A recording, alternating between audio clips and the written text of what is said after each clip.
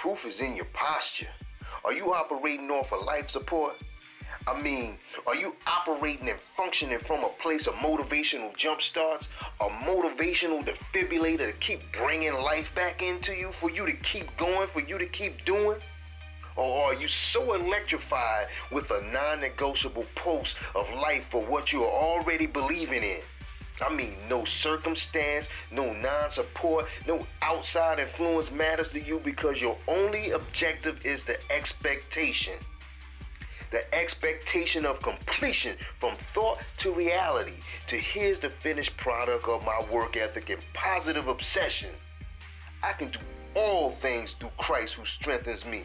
I no longer think with a me against the world attitude, because I know and believe God's plans to prosper me and to not harm me. He's going to take me to greater, giving me hope and a future. I'm walking in a strength that can't be weakened. So here I come. Here I come. Here I come.